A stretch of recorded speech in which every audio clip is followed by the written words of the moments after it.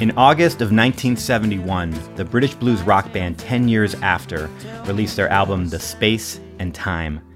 The lead single would come out just a few months later, called I'd Love to Change the World. In an interview published in Rock and Folk magazine in September 2008, Alvin Lee was asked about his beliefs and mindset when he wrote that song. The interviewer asked him a series of questions. Do you realize I'd Love to Change the World has turned into a peace anthem these days? The peace sign was on your guitar. Were you into that make love, not war thing? Had it anything to do with the fact that you were playing the USA a lot at a time when the anti-war thing was going on? And Alvin Lee's response was, yes, yes, and yes. I was totally involved in all that and very frustrated that I could not do anything about it. Hence the words, I'd love to change the world, but I don't know what to do. So I leave it up to you. And best of luck.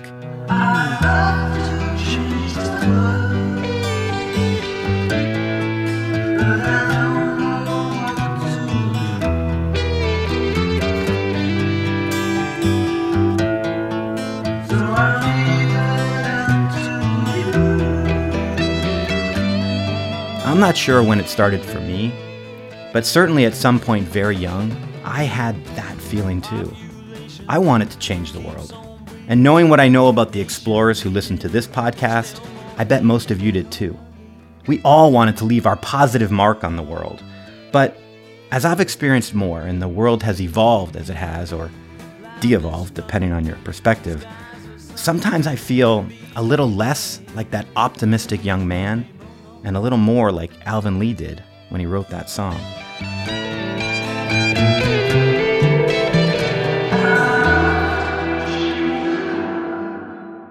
Look, it's not a hot take to say that the world has got a lot of problems right now.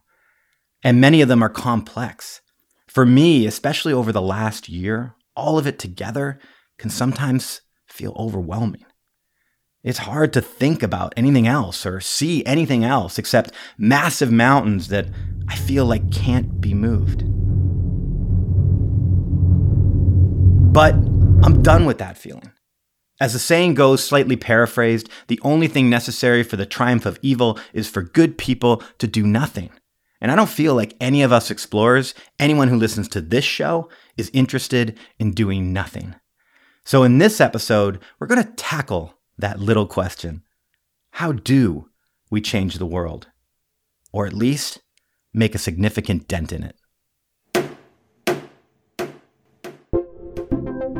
Welcome to Where There's Smoke, the show where we explore self-development through the lens of current events, pop culture, and experience. This week, we try to answer Alvin Lee's question of what to do to change the world. Joining us on that exploration is author and innovator Nilofer Merchant, plus digs, a bump, and some other surprises. My name is Brett Gaida. The other dude is Nick Jaworski. Yo. Let's start the show.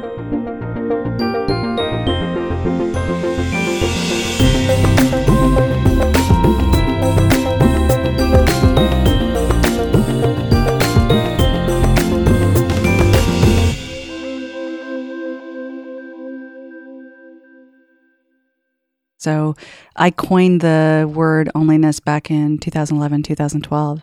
And at the time, I was just trying to capture this economic shift that was happening. You know, I'm an innovation guru, right? So here I am watching the industry and noticing, oh my gosh, value creation has shifted from organization-centric models and capital-centric models to idea-centric models.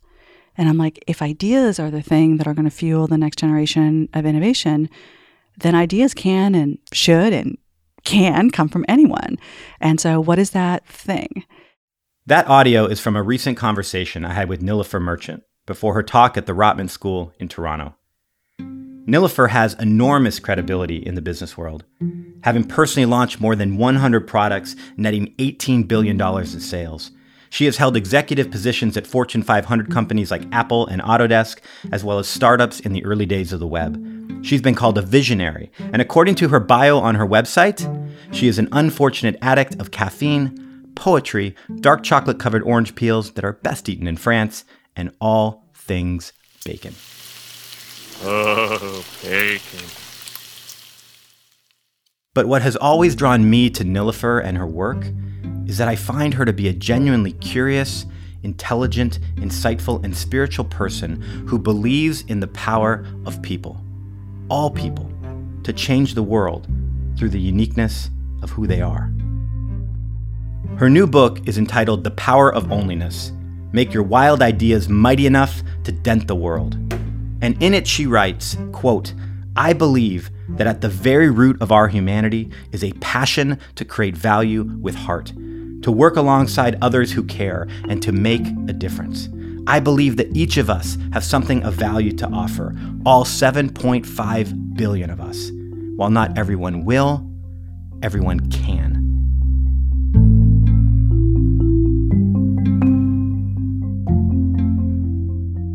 Let's go back to that title, The Power of Onlyness.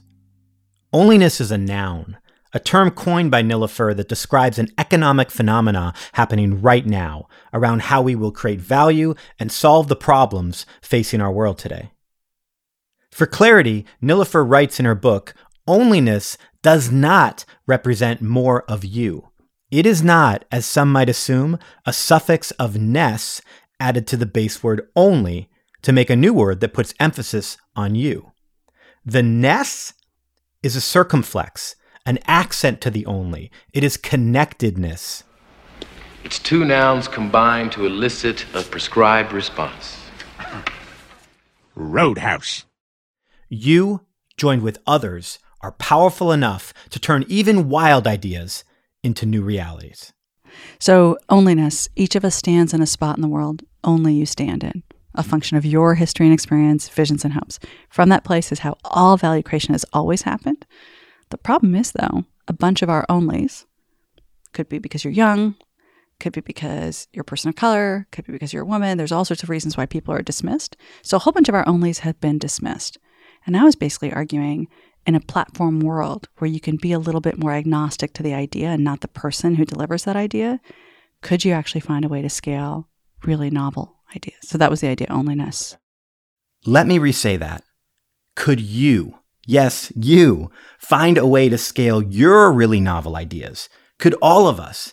Nilofer spoke to over 300 people in the last 4 years who did just that. People of all shapes, sizes, colors, backgrounds, positions, and nationalities. At a recent event in Milwaukee, Nilofer illustrated the 3 important phases of onlyness by using her arms and hands to reenact the growth of a tree. First, come the roots. Your sense of self bursting up from the ground to form a trunk.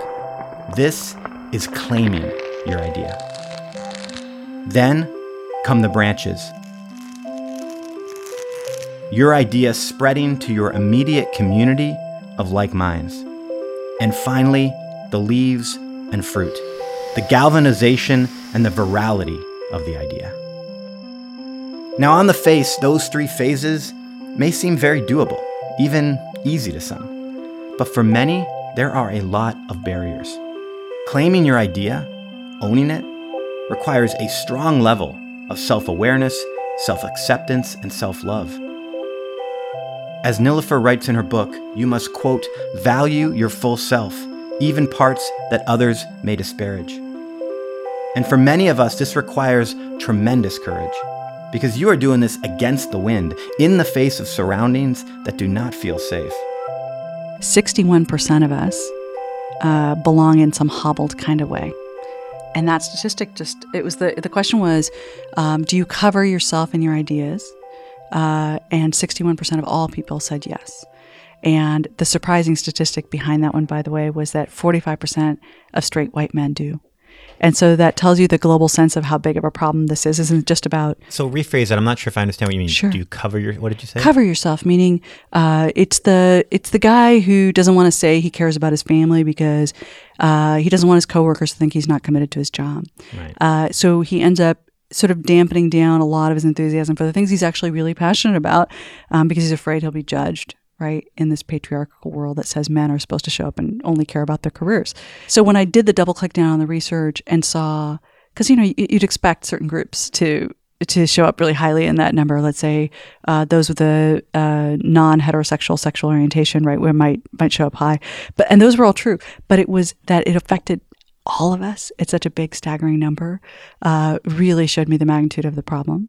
And then, even if you muster the courage and conviction to fully express your idea, to not cover it, those surroundings, the people in power, well, they're often not interested in your ideas. No, thank you. For some, that is due to arrogance, greed, or prejudice, but many just don't even realize how blinded they are by their environment and beliefs. Here is Nilofer speaking to this on the Good Life Project podcast. It's how power has worked for a long time. And power affects our ability to actually have an idea. This relationship of who do we expect to come up with brilliance? Who do we expect to have novel and fresh ideas? We often look to people who already have authority or who already have title, who already have status. And so it is often in the face of internal and external resistance which is trying to paralyze us that we must act. In his TED Talk, Where Good Ideas Come From, author and innovator Steven Johnson describes an idea almost like a seedling in your brain. Inside your brain. A new idea is a new network of neurons firing in sync with each other inside your brain. It's a new configuration that has never formed before, right? And the question is, how do you get your brain into environments where these new networks are going to be more likely to form? And it turns out that, in fact... In essence, what Steven Johnson says, both in his talk and book of the same name, is that for that seedling of an idea to blossom into something more substantial, it has to connect to other ideas. You need to take it out in fertile soil, places with like-minded people, and socialize it. It was a space where people would get together from different backgrounds, different fields of expertise, and share. It was a space, as Matt Ridley talked about, where ideas could have sex, right? This was their conjugal bed, in a sense. Ideas would get together there. The process he is talking about, it was pivotal to the creation of this very podcast that you are listening to right now, and everything Nick and I have done through the show over the past few years. Oh, hey, I heard my name. What are we talking about here? Are we talking about anything important? Are we talking about anything? Hey, Nick. Yeah, your ears are burning, were they? Yeah, I was hearing the edit. I heard my name. I mean, you know this. I'm just telling the origin story of Where There's Smoke. Oh, you mean the story where we talked on the phone and then we both had this great idea and it just came out of nowhere and then we just made it, like that story? I think everyone knows that story. Well, you worded it a little weird, but I mean, I think everyone knows kind of how I found you and everything that happened after that. But I'm actually talking about the initial seed of the idea, which was like, I mean, almost 2 years before I even met you, Nick. All right, go on. So the initial seed of the idea for Where There's Smoke was a television show, because I first had the idea while I was watching The Daily Show. And I thought, well, what if The Daily Show was about self-development? So for about a year, I just sat on this idea. I told no one because I was like, well, I don't know how to make a TV show. And then in 2013, I was at events and I just started telling people that I had this idea because I wanted to see if it would resonate. And during that time, I was actually socializing a few different ideas. I would tell people different things. And then I started running into some of those same people again months later. And the one thing that was often repeated back to me was, "Oh, hey, you're the Where There's Smoke guy." And so that gave me a little bit of fuel. Though it was still probably another 4 months before I actually decided, wait a second, this could be a podcast. And that's when we talked? Not quite.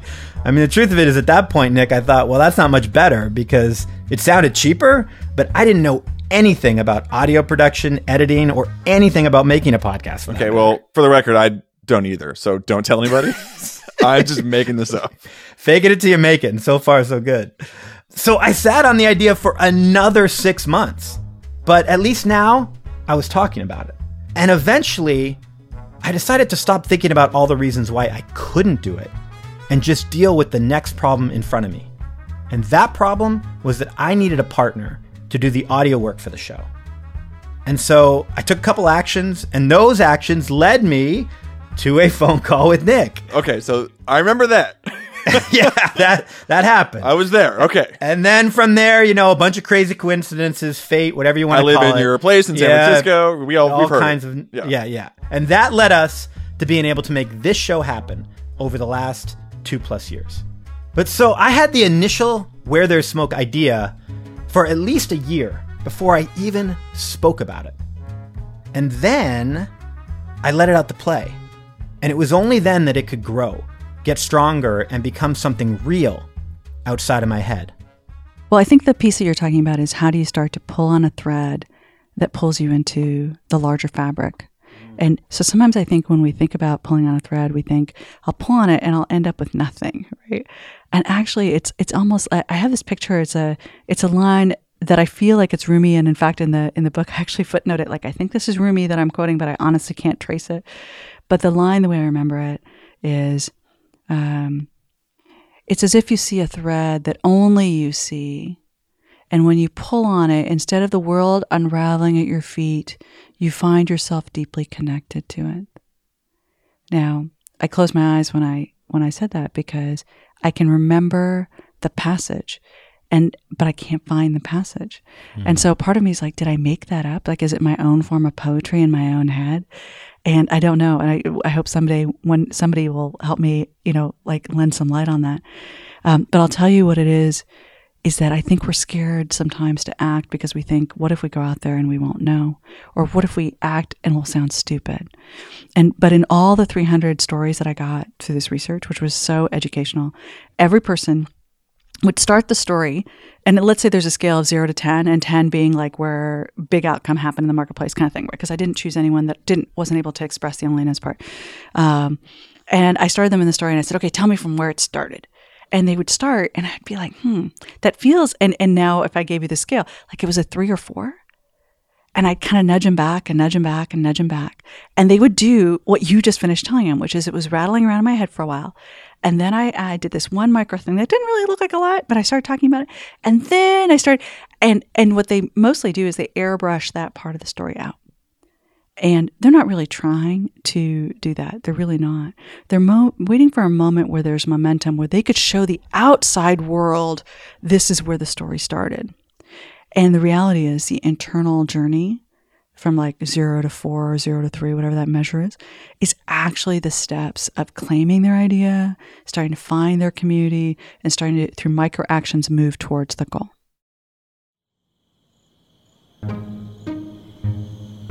There's an old riddle that says 5 frogs are sitting on a log and one decides to jump. How many frogs are now sitting on the log? The answer? Still 5. Because deciding to do something and acting are not the same thing. And so we must act on our ideas for onlyness to be able to thrive. But that doesn't mean the answer is to just go do it.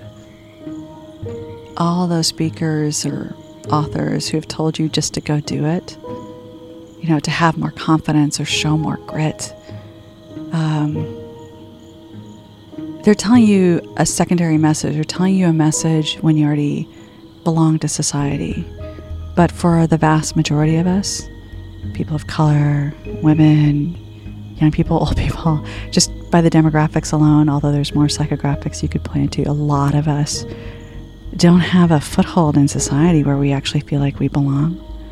And so the thing I would want to teach them by the work I've been doing is find those people that you can take those risks with, who have your back, and all of a sudden you'll have all the courage and confidence you actually need. You're not missing it. You're just not able to get to it because of this other preceding thing. And we'll uncover what that other preceding thing is after the break.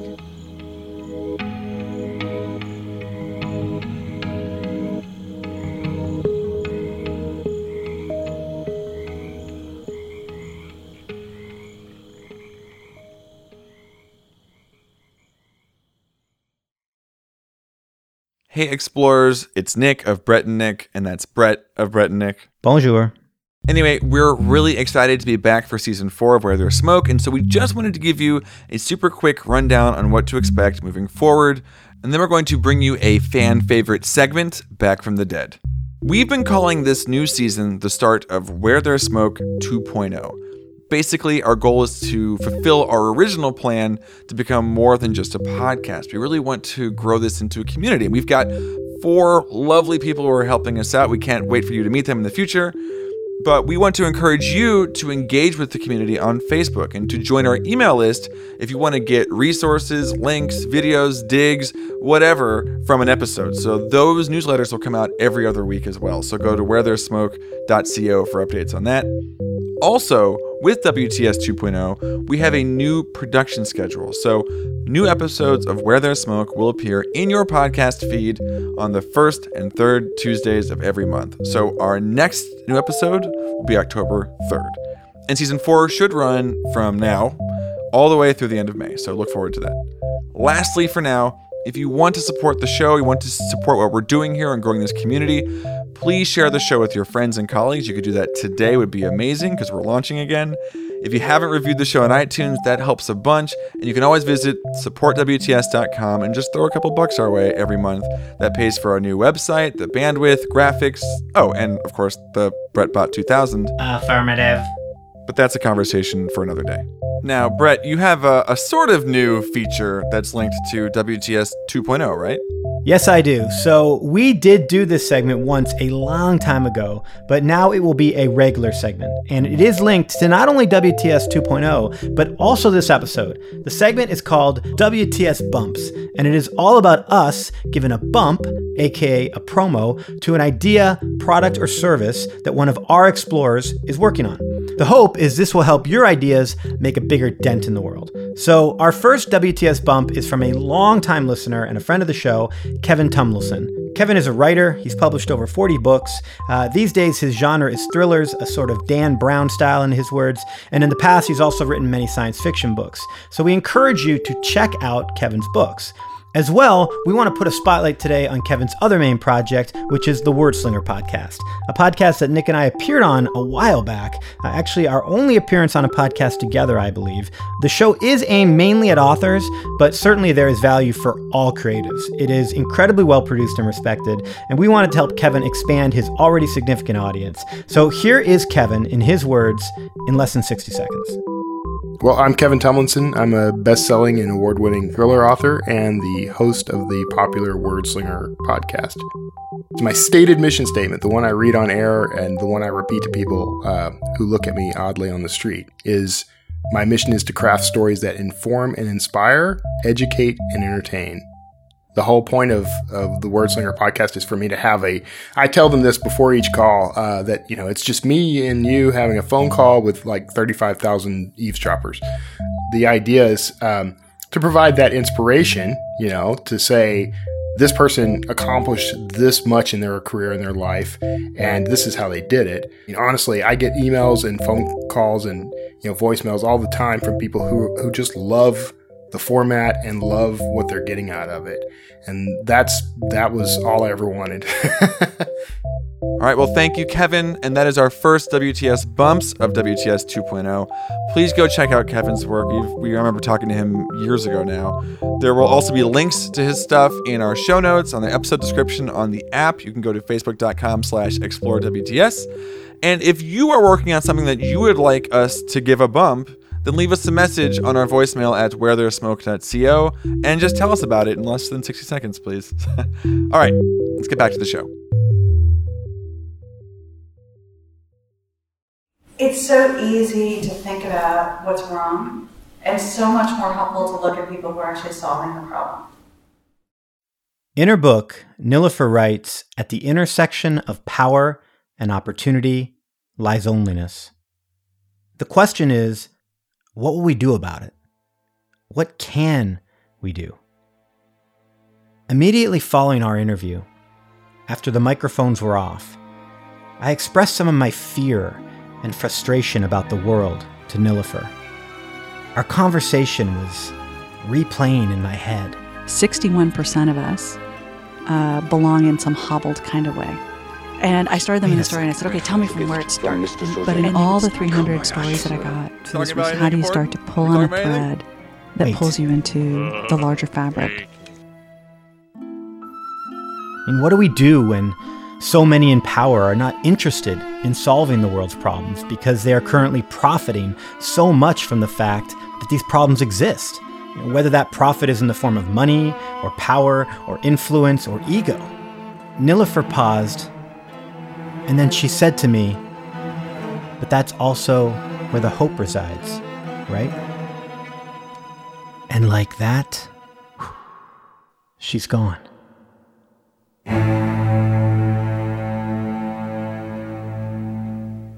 I mean, she just went to another meeting. She's fine. I mean, I saw her an hour later at the Q&A. I mean, but, you know, that was the last thing she said to me before she left.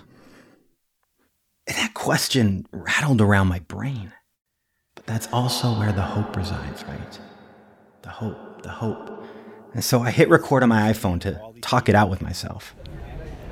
I can hate so much how these people cannot want all of us to be happy, cannot want everyone to strive, that they so need to feel like they're better than other people, or they so need to have more than other people, they so need to be in control that they will push people down. Trying to convince myself that I understood what she said or believed it in that moment. But as it turns out, that was not the case. I couldn't wrap my head around it. And in those moments where I could just get mad and angry and frustrated, that in that is also the hope. The hope that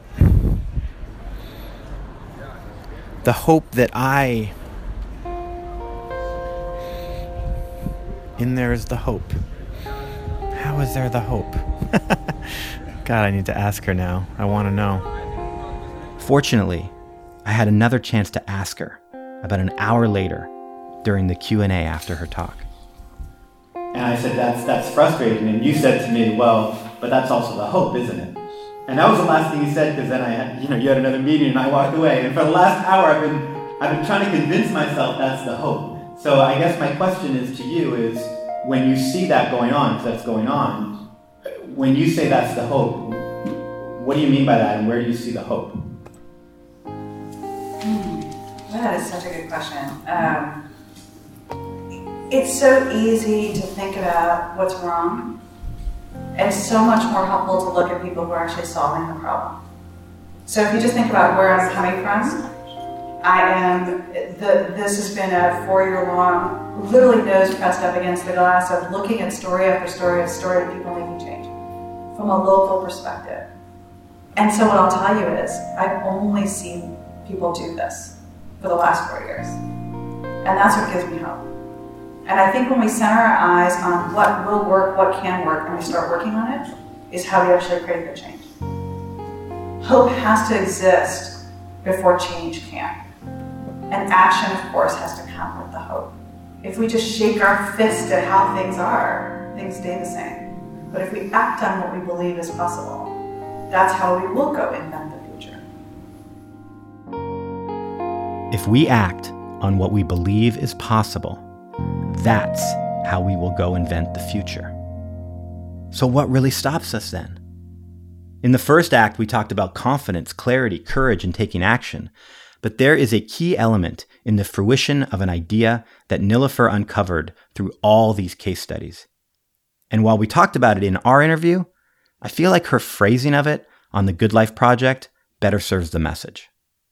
The reason that we don't all bring our best ideas to bear is because we haven't found a safe enough place to take that risk. So it's not the fact that we're not bold enough. It's the fact that our group, the context in which we're in, does not make it safe enough to bring our best ideas. So it's not boldness, it's belonging that limits how much we can actually bring our best idea to bear. And just think about any situation you've been in where you're like, belonging.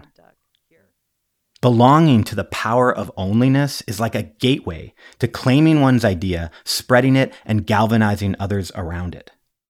There's a reason why we walk away from our own ideas. And it's not because we want to. It's because, in that hierarchy of Maslow's needs, there's the bottom tiers, which are like food and shelter stuff. And then there's the top tiers, which are like self-expression and self-actualization. And in the middle is this gateway that I really didn't give credence to before. And that gateway is belonging. And so basically, you cannot go up to that higher level of expressing your own desires and wishes for the world and dreams until you also belong to a community. And so for a lot of us who belong in a contorted way, we fit ourselves into some box in order to find a place to work or whatever, and we give up part of our ideas in that process. We're not going to be able to show up fully, and we're not going to therefore bring our best ideas to work or to our communities or to our own lives. And that understanding that belonging was the piece that was missing, changes the answer, changes what we all do as a result. In some ways, this goes back to our Let's Build Environment episode. You are the average of the 5 people you hang out with the most. Why? This is one of those reasons. Because the people you surround yourself with end up being fertile soil for your ideas to truly grow and blossom, or barren soil where they die. For us to thrive, we have to be in a room full of at least 30% difference. So we can't be, if it's lower than that number, what ends up happening is people notice our otherness, not our onlyness. So they'll notice, like, I'll use a personal example. They'll notice that I'm the only woman in a corporate boardroom. And then they'll say, oh, that's such an unusual take, Nilofer. And even though my contribution's coming from the fact that I've shipped a bunch of products and created a bunch of revenue for companies, they're noticing the outward appearance of me and the otherness that I'm a woman in that room, and not my onlyness, right? And so 30% turns out to be the threshold at which everyone's, if you want to call it weirdness, wildness, onlyness, is actually able to be more seen. If you are looked at as an other and not as an only, the danger is not just that you may not be seen by them, but that you are more likely to conform, to fit in, to adapt to the context you're in rather than dent it to reflect your own ideas. And that is not belonging. In fact, as Brené Brown puts it, fitting in is the greatest barrier to belonging. I was so shocked to learn in the research that the opposite of belonging is fitting in. Because fitting in is assessing a group of people and thinking, who do I need to be? What do I need to say? What do I need to wear? How do I need to act? And changing who you are. And true belonging never asks us to change who we are. It demands that we be who we are. Because if we fit in because how we've changed ourselves, that's not belonging. That's not belonging, because you betrayed yourself for other people. And that's not sustainable.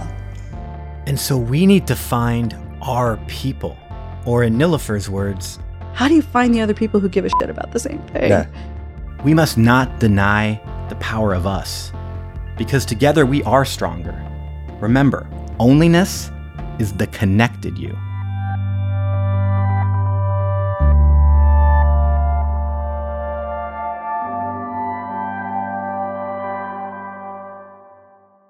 Now, as I was writing this script, I had this itch in the back of my memory of an example from a movie or a book where a group of people had a problem.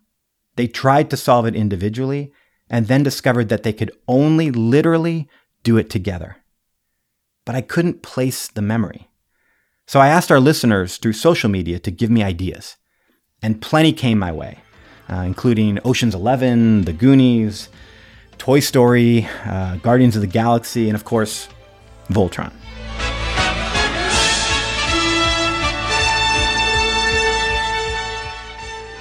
But none of those were really what I was looking for in this case. But a few people insisted that I had to see the remake of Stephen King's It. That is the message of the movie. And so I rearranged my whole schedule that day to see it. Get it? To see it? You suck. Yeah. Well, anyway, those people who suggested the movie did not steer me wrong, or all of us, as here we are. In the new movie adaptation of Stephen King's It, our protagonist kids realize that what Pennywise the Dancing Clown is trying to do is divide them. This is what it wants. It wants to divide us. We were all together when we heard it. That's why we're still alive, yeah? Like Pennywise, evil in the world is trying to divide us. Because when it does, it can keep us from sharing our ideas and making a dent. It can make us feel powerless. But when we work together, Mike, when we stay together, when we recognize that we are not only all in this together, but that we all must be in this together, then we have a chance to win. Stan, we all have to go. That really was right. If we split up that last time, that clown will kill us one by one. But if we stick together, all of us will win. I promise.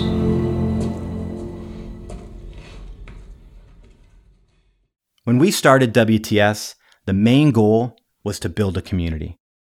And today we feel a stronger commitment to that than ever. And in many ways, onlyness will be weaving its way throughout this season. That is what Where There's Smoke 2.0 is all about. Galvanizing our onlyness, becoming a fertile soil for ideas and for those who want to change themselves and change the world. That's the mission, wrapped in a podcast. Wrapped in a vest. Which brings us back to Alvin Lee, who passed away in 2013. Perhaps he was still frustrated that he couldn't change the world. And if so, then I say to Alvin, wherever he is, you were wrong, sir. You did change the world. You did make a dent. You put music out there for the world to hear, and you invited us to change the world. And that is a dent, a big one. And so, while this episode is ending, the rest of our journey is just beginning. Let's leave here with the same 5-word call to action that ends the power of onlyness. Let's go dent the world.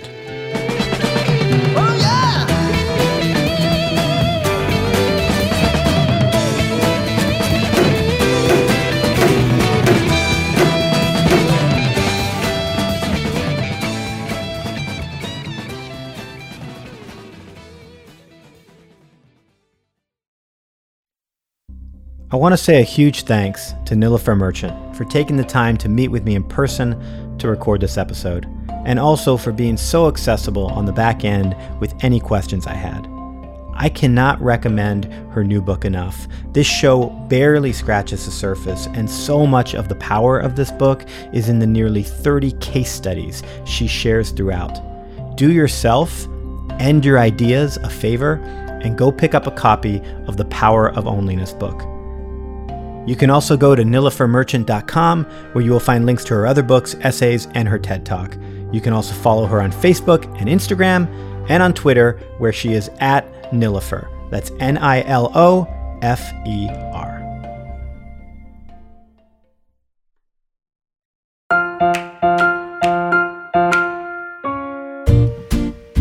Hey everybody, welcome to WTS Digs. Of course, this is the part of the show where we share the things that we love and like, the things that are inspiring us, the things that are keeping us from going crazy, all of those wonderful things.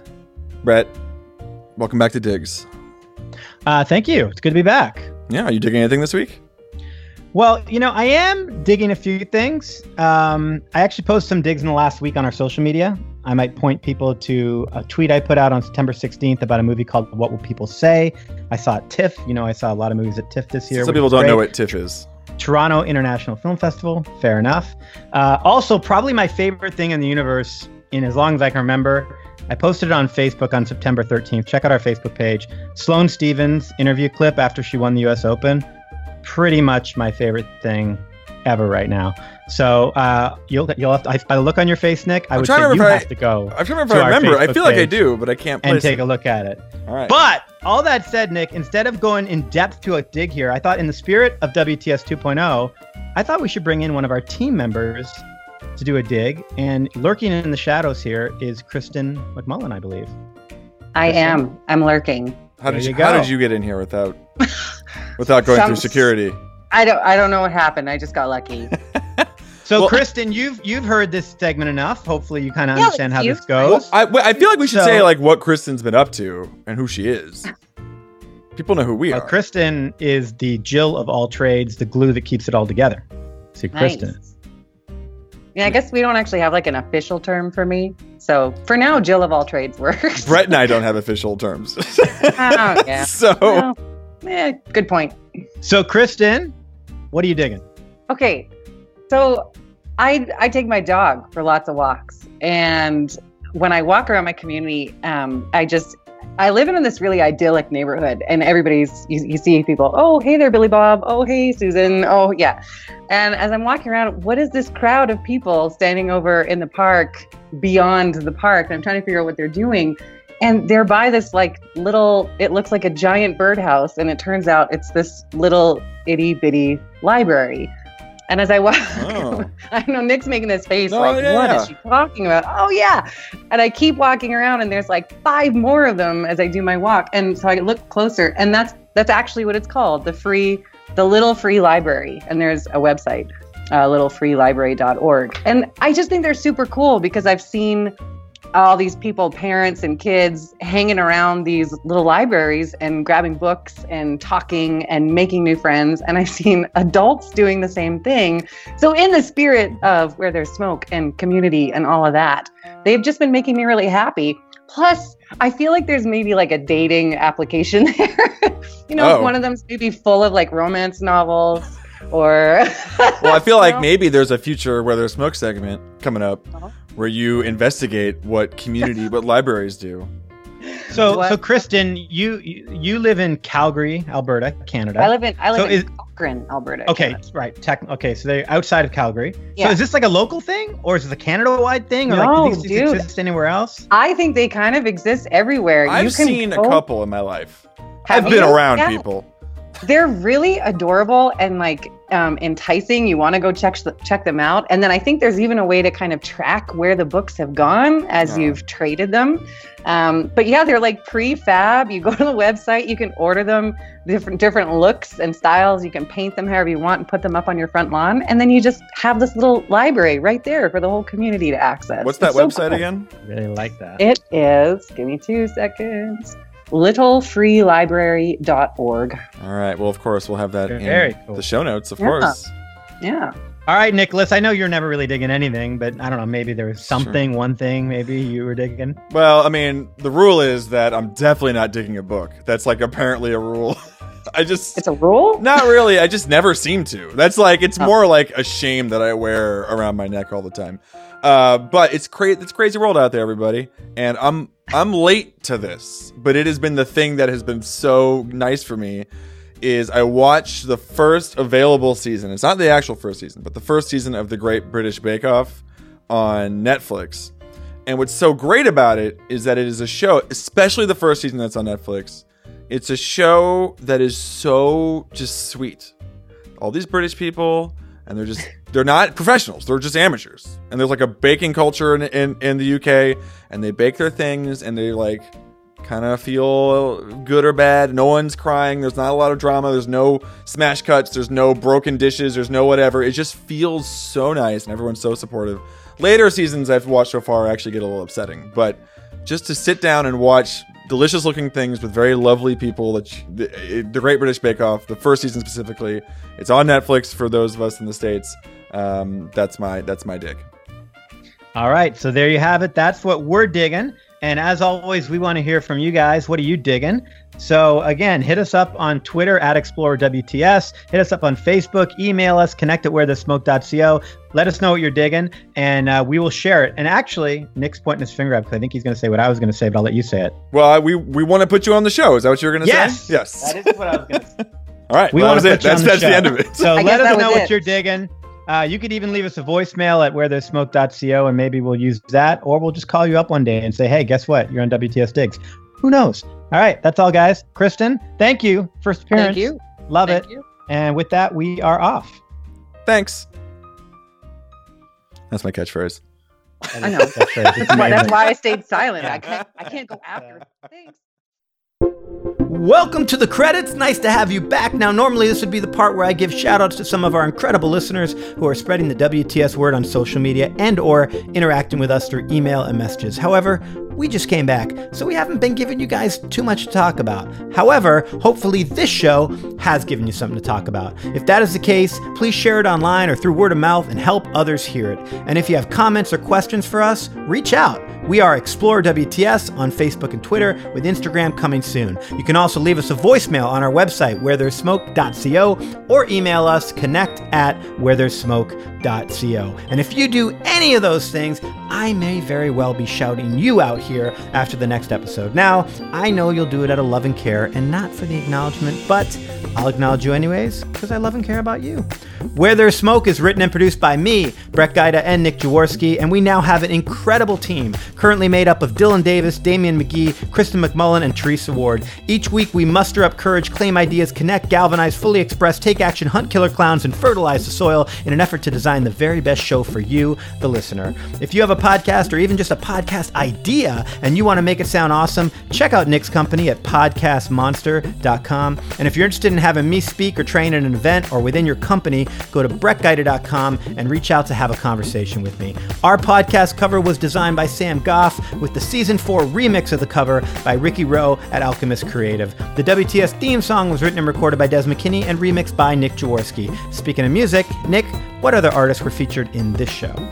This week we have music from Blue Dot Sessions, Poddington Bear, Chris Zabriskie, Kai Engel, Lee Roosevelt, Scott Gratton. The music from Usual Suspects was composed by John Ottman. We have, of course, 10 Years After with guitarist Alvin Lee, and our friend, although we've never actually met him, Kevin MacLeod.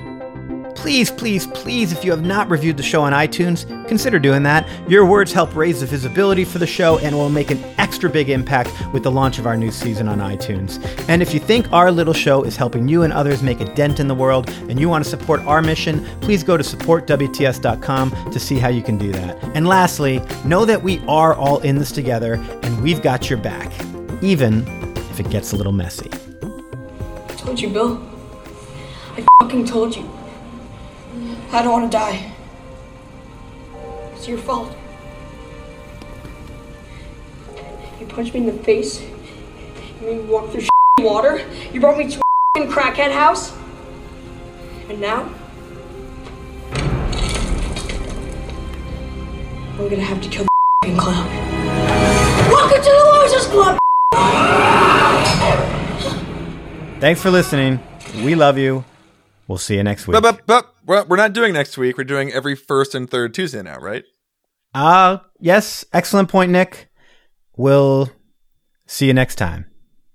Yes.